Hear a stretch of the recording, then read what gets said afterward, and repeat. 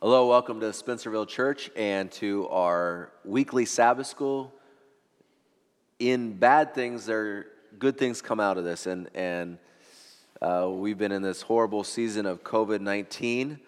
But one of the good things that has come out of it for me personally is my opportunity, Frank, to spend time with you and to get to know you a little better. Feel the same, thank you. But also to learn from you, and I appreciate it, and to bounce ideas off of each other. Frank, we are now on lesson 10, so we are in the home stretch. That's right. So to speak. I remember when we first started this, we thought to ourselves, well, we'll do a few a week, and then we'll see how we get there. And now it's gone on and on and on. Yeah, and I enjoyed it. I've enjoyed it as well. I've enjoyed the opportunity. I'm sorrowful to the World Church that you are not getting to bless them as you travel, as you normally do. But I am grateful that you are here. And in fact, you're still blessing the World Church, though, because we know that these videos are being viewed around the world. And God is using them. And so if you are somewhere in another part of the world and you're watching this, please let us know. We'd love to hear from you. Yes. And we'd encourage you to share these videos with far and wide. If they're a blessing unto you, then share that blessing with someone else as well. As always, I want to remind you that this is just to supplement your own study, because we don't go line by line. We take out some of the pieces that intrigue us most, that challenge us most, that cause the most maybe questions at times, or maybe raise up our passion the most. And so we would encourage you yourself to study, because there might be other things that hit you in a different way. Yes. And God wants to speak to each one of us through His Word, and not just through what someone else says about His Word. So make sure you are picking up your Bibles and studying along as well. So lesson 10, how to interpret Scripture, and we'll begin with Frank praying for us. Dear Jesus, we want to reflect on history and the meaning of history, and why history is so important, and how the Bible is connected to history, and what we can learn from that relationship between faith and history, and what it all means for our own personal lives. And so we invite your presence for this discussion and the dialogue we have, and we ask that you will lead our thoughts and guide our thinking. We ask in Jesus' name, amen. Amen. Now, in this lesson on the Bible as history, there is a lot of interesting things related to archaeology and evidences found in old manuscripts and all these things. Neither of us are experts on those things. Now, I shouldn't say, we're probably not experts on anything, but neither of us are even close to experts on these things. But we want to still touch on some things that hit us. And I want to begin, there's a line at the beginning of the very first page, on the very first page, page 80, yours and mine, page 124. And it touches on something that you made the point about last time. And I think it's a good place for us to begin as we talk about history. So why don't you break that down, Frank? Well, yeah, it's the Bible and history has a very intriguing connection. You know, why is history important at all? I think history is important for several reasons, because history really is the fabric of all life. Our life is rooted in history. There would be no life, no human existence without history, and our decision to shape history and to go along in history. History is important because it moves forward. It's not cyclical. That's what I mentioned in the last lesson. There is a goal towards which history is moving, and the Bible tells us about that. So there is meaning in history. Yeah. History is not just, nobody knows where it's going, how it's evolving, where it's ending. So there's a perspective that gives meaning to life and to what we are doing. And so that linear unfolding of history, I think, is very important and intriguing. One of the things you guys say in this lesson right here in this very first page, which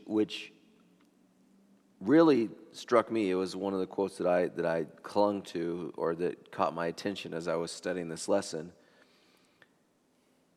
When we think about history, we think about, oftentimes we use history to try to prove something, to try to prove that this is reality or this is what was.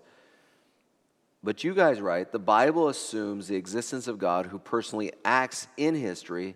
It does not try to prove that existence. Yes. It assumes the existence of God who acts in history rather than using history to try to prove the existence of God. Talk about that, because I feel like we do get into a lot of debates as people trying to use history to prove God. How do we balance those things? Because even in some of this lesson, one of the reasons why this struck me, Frank, is because in some of this lesson, it's almost like then you're using history to prove some aspects of that. And so that certainly is a legitimate way to deal with some of the historical facts. There is a danger in that, however. The other side of the same coin, so to speak, is that there are some historical facts that seem to disprove the Scriptures. Mm-hmm. And so we like to use archaeology to prove the trustworthiness and reliability of the Bible. But if you go into the archaeological discussions that are out there, you'll find that there are many archaeologists who come to very different conclusions, and they undermine even the trustworthiness of Scripture and the reliability of Scripture. So we should not depend on archaeology per se, or on any other external source to validate Scripture. Scripture has to validate itself. Yeah. And if we can't achieve that, then we are dependent on something else beyond Scripture that sustains our faith, and that can be dangerous. And you use that word there, that sustains our faith. And we're going to get into this more as we get into this topic, because it talks about this. History shows faith, and what we see as we explore this aspect is that at some level, everything in the Bible has to be received on faith, and also including the existence of God. Because if we say, well, we'll only believe in God based on the history we've seen, then history becomes our authority, not God, right? Yes. If we only believe God based on the science we see, then science becomes authority, not God. If we only believe God on the relational, I go to a bad church, and the people are so mean, so I'm no longer going to be a Christian anymore because of the people. Well, then God was never your authority. The people were your authority, right? That's a good observation. So we want to be cautious on, even as we study history, which we feel is very important, to not make it the authority over Scripture. Absolutely, and that's a crucial aspect to remember, because otherwise, really, something else than Scripture becomes the last decisive authority in our lives.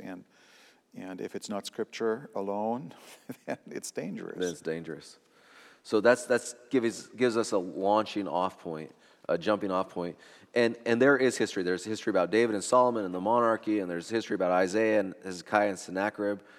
Some interesting things and there. And I think these historical details are really significant for a number of reasons, because many scholars, critical scholars, have challenged the trustworthiness and reliability of the Scriptures, because they said, well, we don't know anything about this or that person, or is that mentioned outside of the Bible? Do we have any evidence? And yet, within the last couple years, there have been some amazing findings in archaeology that really confirm that what Scripture tells us is indeed trustworthy and correct. They confirm what we had faith to believe. Yeah. Right? And so it really has given us strong evidence and reasons to believe that. It's not a watertight proof by any means, but the faith that we have, that we believe that Scripture is trustworthy, is not just blind faith. We have solid evidence for that, and God has revealed enough that we can trust Him, and yet there is room if you don't want to trust, you know, you have the freedom to do that as well. do that as well. Now, you're a German. Mm-hmm. Have you been to seen the Ishtar Gate? In Berlin, Yeah. yes. I've been in the museum, and it's impressive. I was going to say, is it amazing? It is. Is it big? How big is it? It is huge. It's bigger than this church. And you stand there, and you imagine this is just one gate, and they have rebuilt it, and you have the blue color there, and you have the images of the winged lions, and you walk through there, and you imagine, you know, being Daniel or some of the captives from Israel walking through these impressive buildings. You know, architecture really tells us something important. You know, I shall never forget when I was a student in the United States here. I went to a famous university as a Catholic university. Notre Dame? Notre Dame. And I'm assuming that was because I know where our seminary's at. I've been to the same just famous down the Catholic road, so university. To speak, yes. And they have a huge library, 13 floors, you know, and you enter into that library, and you look at yourself, and you realize you are tiny, you are small. Yeah. And there is knowledge out there that is far bigger than you. Yeah. And then you go into the library, and the top floor, you know, is philosophy. Yeah. And then the floor under philosophy is theology. And it just tells you something important, that in their thinking, the highest authority really is philosophy. Is the tradition. philosophy and the tradition. And then comes scripture and all the rest down there, you know, later on. I just thought you were saying like just the size of the book, all the books make you feel that is small. impressive too, you know, and buildings, and even church buildings, they lift us up or they point our attention to some things. And I think that Ishtar gate. More than the door. It's more than the door. It's a gate. It's huge, and you go there, and this, you know, you're just in awe, you know. And is this a historical museum or is it a biblical museum? What is it? I don't know much. It's a historical. It has all kinds of history, ancient Near Eastern history up to modern times, and it's a huge museum there. Mm-hmm. Yeah, but that's the most impressive probably thing in there. Or? That is one. It's not it's one of the most impressive. You go to a different room and you have a replica of the ancient Greek temple with the big, huge pillars there, Zeus, and you get the impression they knew how to build as well. Now, when they uncovered this artifact, now I'm a little bit off on this Ishtar Gate thing. How much of it did they discover? I mean, did they see like the lion and things? Did they have that from written records, or do you know how much of that they got? I know you're the wrong Hazel that. Yeah. Actually, you should ask my cousin about. Yeah. Can we call Michael up right now? I don't know how they discovered that. I don't know the details. All I know is that when they discovered that, the Germans did the excavation. They were very meticulous. And they had tons of boxes and containers with all the different bricks and details that they uncovered there, and they shipped that all to Germany. When did they do this? When this was, I think it was in the 19th century, early 20th century. It had to be at some point before Saddam was there, because they were allowed to ship it. It was long before. They were allowed to ship all that stuff out of there. That's amazing. Sorry, I just got a little. I love history, so I'm not. I enjoy history very much, and I find it all very, very fascinating.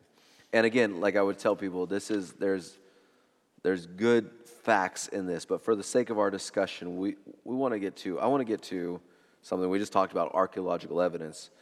And there's this question at the bottom of page 84. Though it's always nice to have archaeological evidence that supports our faith, why must we learn not to make our faith depend upon these things, as helpful as they might at times be? And we talked a little bit about that, but that's kind of a theme throughout this lesson is history is important, but make sure your faith's not solely built on that. History is important, the artifacts are important, but make sure your faith's not solely built on that.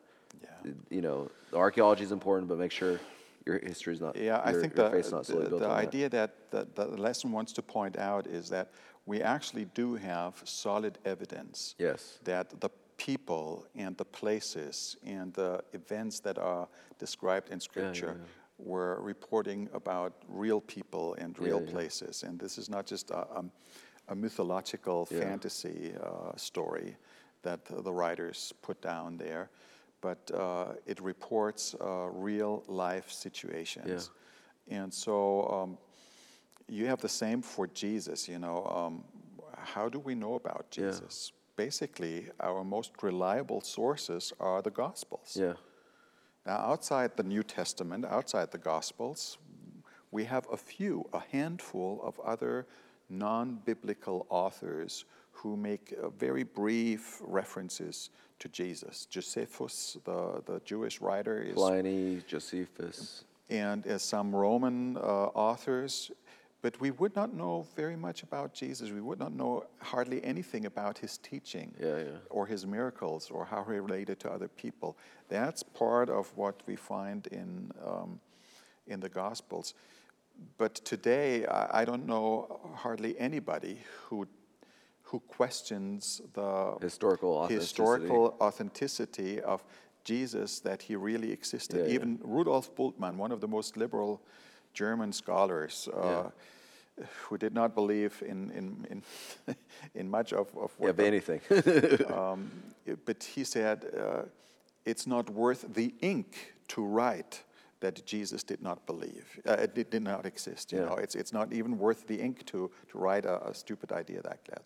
So there is evidence that he existed as a person, and we have all evidence and reason to believe that what we find in the Gospels tells us a truthful picture about who he was and what he said. And some people might, you know, just what you said there, some people might question why there isn't more written about Jesus. And I've even heard some people speculate, people tried to bury the evidence. We have to understand this, that when Jesus died and left this earth, he had 100 and some followers, right? I mean, it wasn't like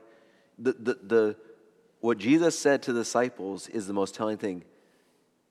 Greater things, it's good for me to go away, because greater things you'll do once I'm gone. Mm-hmm. And the church really exploded through the power of the Holy Spirit, relaying the story of Jesus post tense.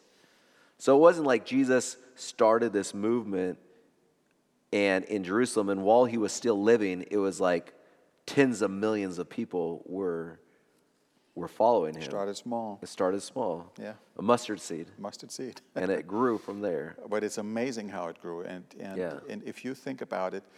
But isn't that more impressive, though, somewhat, rather than saying it was this huge thing, and then it's just carried on through history? No, it started small, and people were so committed to that small idea, they were so committed to the truth of it that it exploded and changed the entire history of mankind.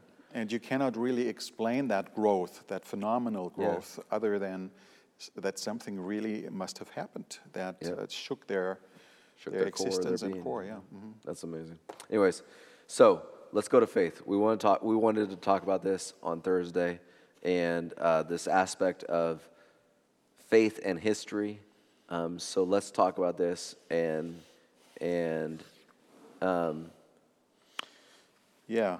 also how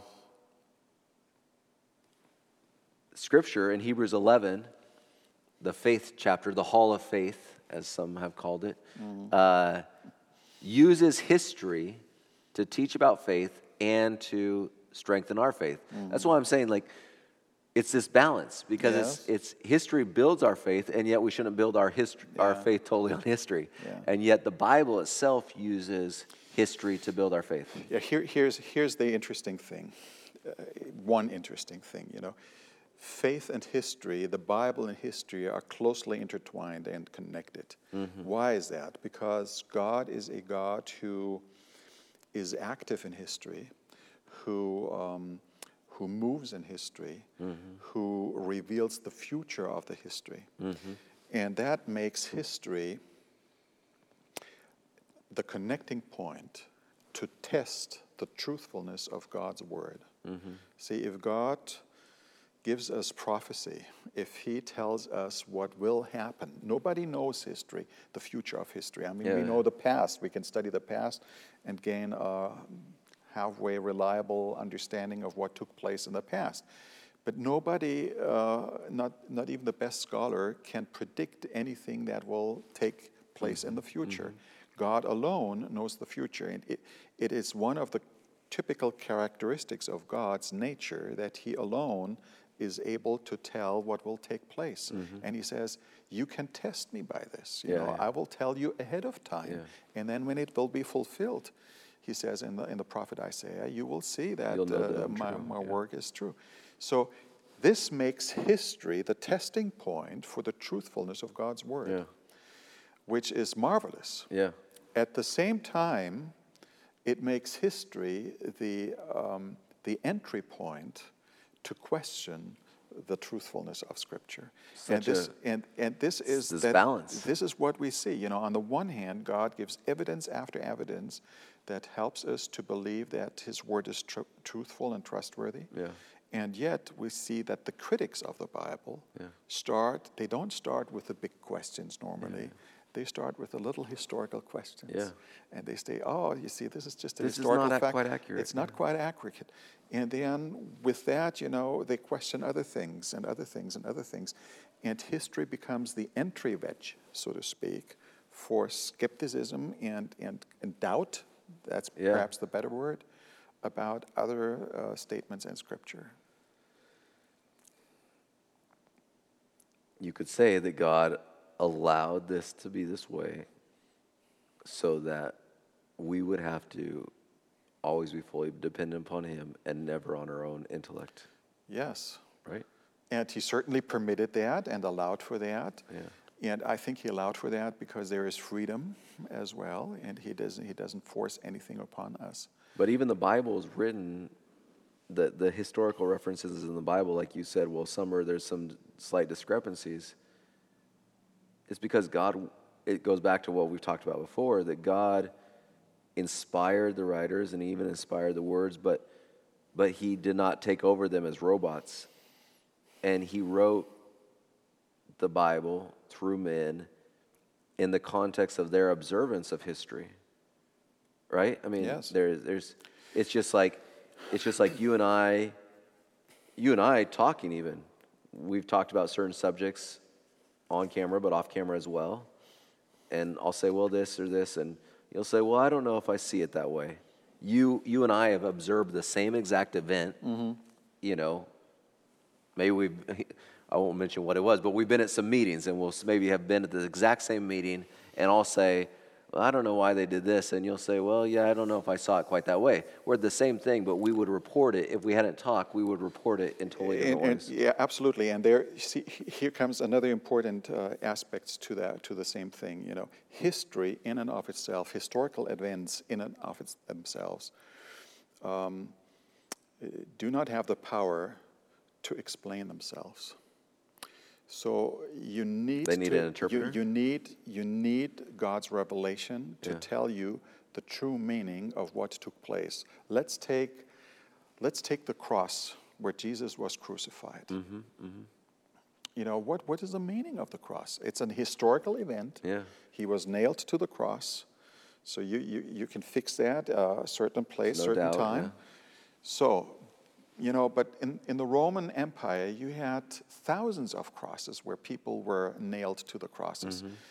You know, there are stories, very cruel stories, where the Romans had the whole way, the Appia, the road to Rome, lined up with thousands of crosses where they had all their enemies nailed to the cross. So what difference is that cross where Jesus hung to all the other crosses that were existent in the Roman Empire? And what difference does the man Jesus make between the other two men who were also crucified with him? Speaking of which, though, that's why it talks about when people were passing by, people are saying, well, how could they just pass by when these people are hanging there dying? Because it was a part of their life. So the historical fact, the historical evidence in and of itself doesn't tell us very much. We need God's revelation to tell us the significance and the meaning of that particular cross for our salvation. Otherwise, we would not know. Amazing. Exactly. That's good. That's good. That's the whole point, though, back to like the Scriptures give context to history. Yeah. Ellen White's statement that we read in the last one, that all of history is understood best through the Bible. Yes. That gives context to it. Yeah. And we're here in Hebrews 11. So let's talk briefly about Hebrews 11. And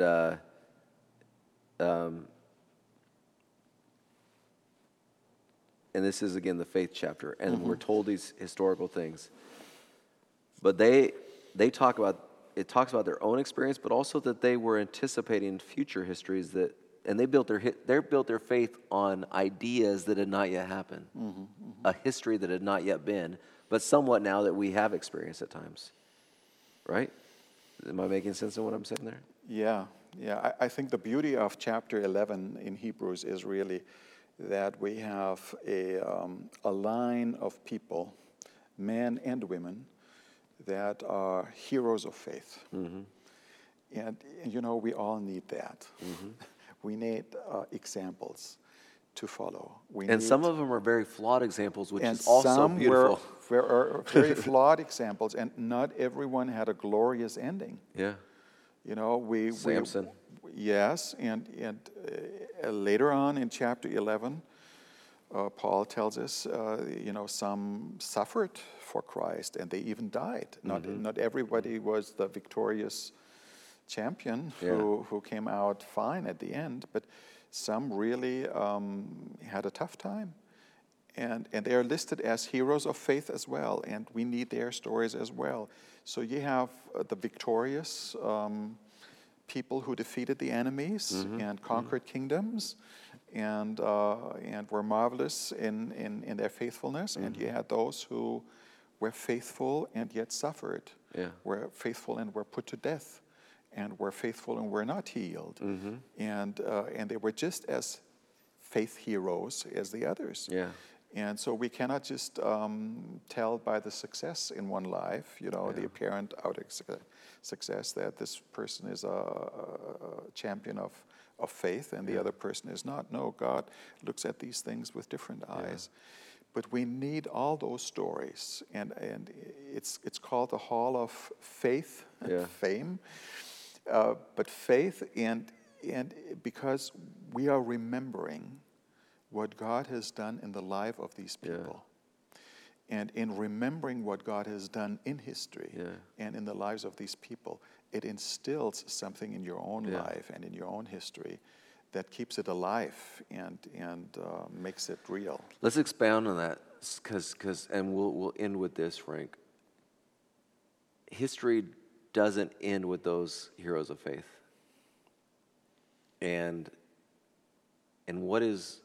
talk about it in our modern context, and what an application for us in the here and now, and how we view history and our relationship to it, and our relationship to our reality. Well, one important thing that I'll take from this lesson is that it is important that things actually took place and that things actually happened. Otherwise, history would not make sense. So, there is a big difference between what I could do and might do and whether I actually do it and whether it actually happens. And in the Bible, the biblical writers mention and the events they mention were not just fictitious events that were made up in the imagination of the writers. They actually took place, and that gives those people and events special meaning and credibility. And I look at my own family. In my own family, as a child, I loved to hear stories. I mean, we all love stories because we identify with the story and with individuals in the stories. And I still remember my grandmother telling me stories from World War II and how God had protected them. You can read that in the book A Thousand Shall Fall. Yeah. The beauty of that book is that it's actually, it happened. It's not a make-up story. It actually happened.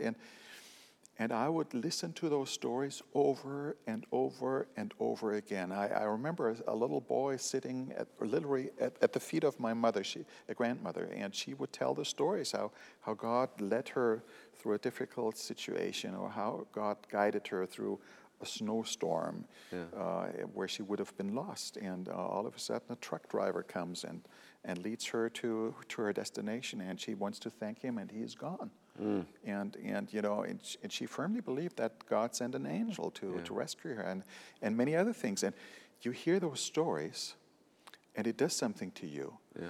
And when you repeat those stories to your children and grandchildren and to other people, you keep something alive in your life and in the lives of others that is important, where faith and history meets, because it shows that God, the same God who was active back then at the Exodus, at the crucifixion, at Daniel's den, when he was thrown into the lion's den, the same God is alive today, and because he is alive, he can help and intervene and guide you and lead you in different circumstances today. So what I hear you saying is it's so important for us to share our own histories of faith. Yes, we share the Bible, but also our own histories of faith, to be reminded ourselves of what God has done in our lives, but also to pass that on to generations. To others, yes. And I think that connects us to the faith experience of the biblical writers and the biblical men and women that we read about, and it also keeps alive our own experience in following Jesus. It reminds me of Deuteronomy 6, where God instructed the parents of the children to continue to tell the stories, tell what God has done for you in this generation, and then they're to tell it to the next generation and the next generation. While you work, while you sleep. Well, tell it, tell your story, basically, and how important is it for us to, because probably we let so many things go by and we don't stop and realize that was God. Yes. And if we told that story, then it would seal that even more in our mind. And telling the story will help us not to forget. Yeah.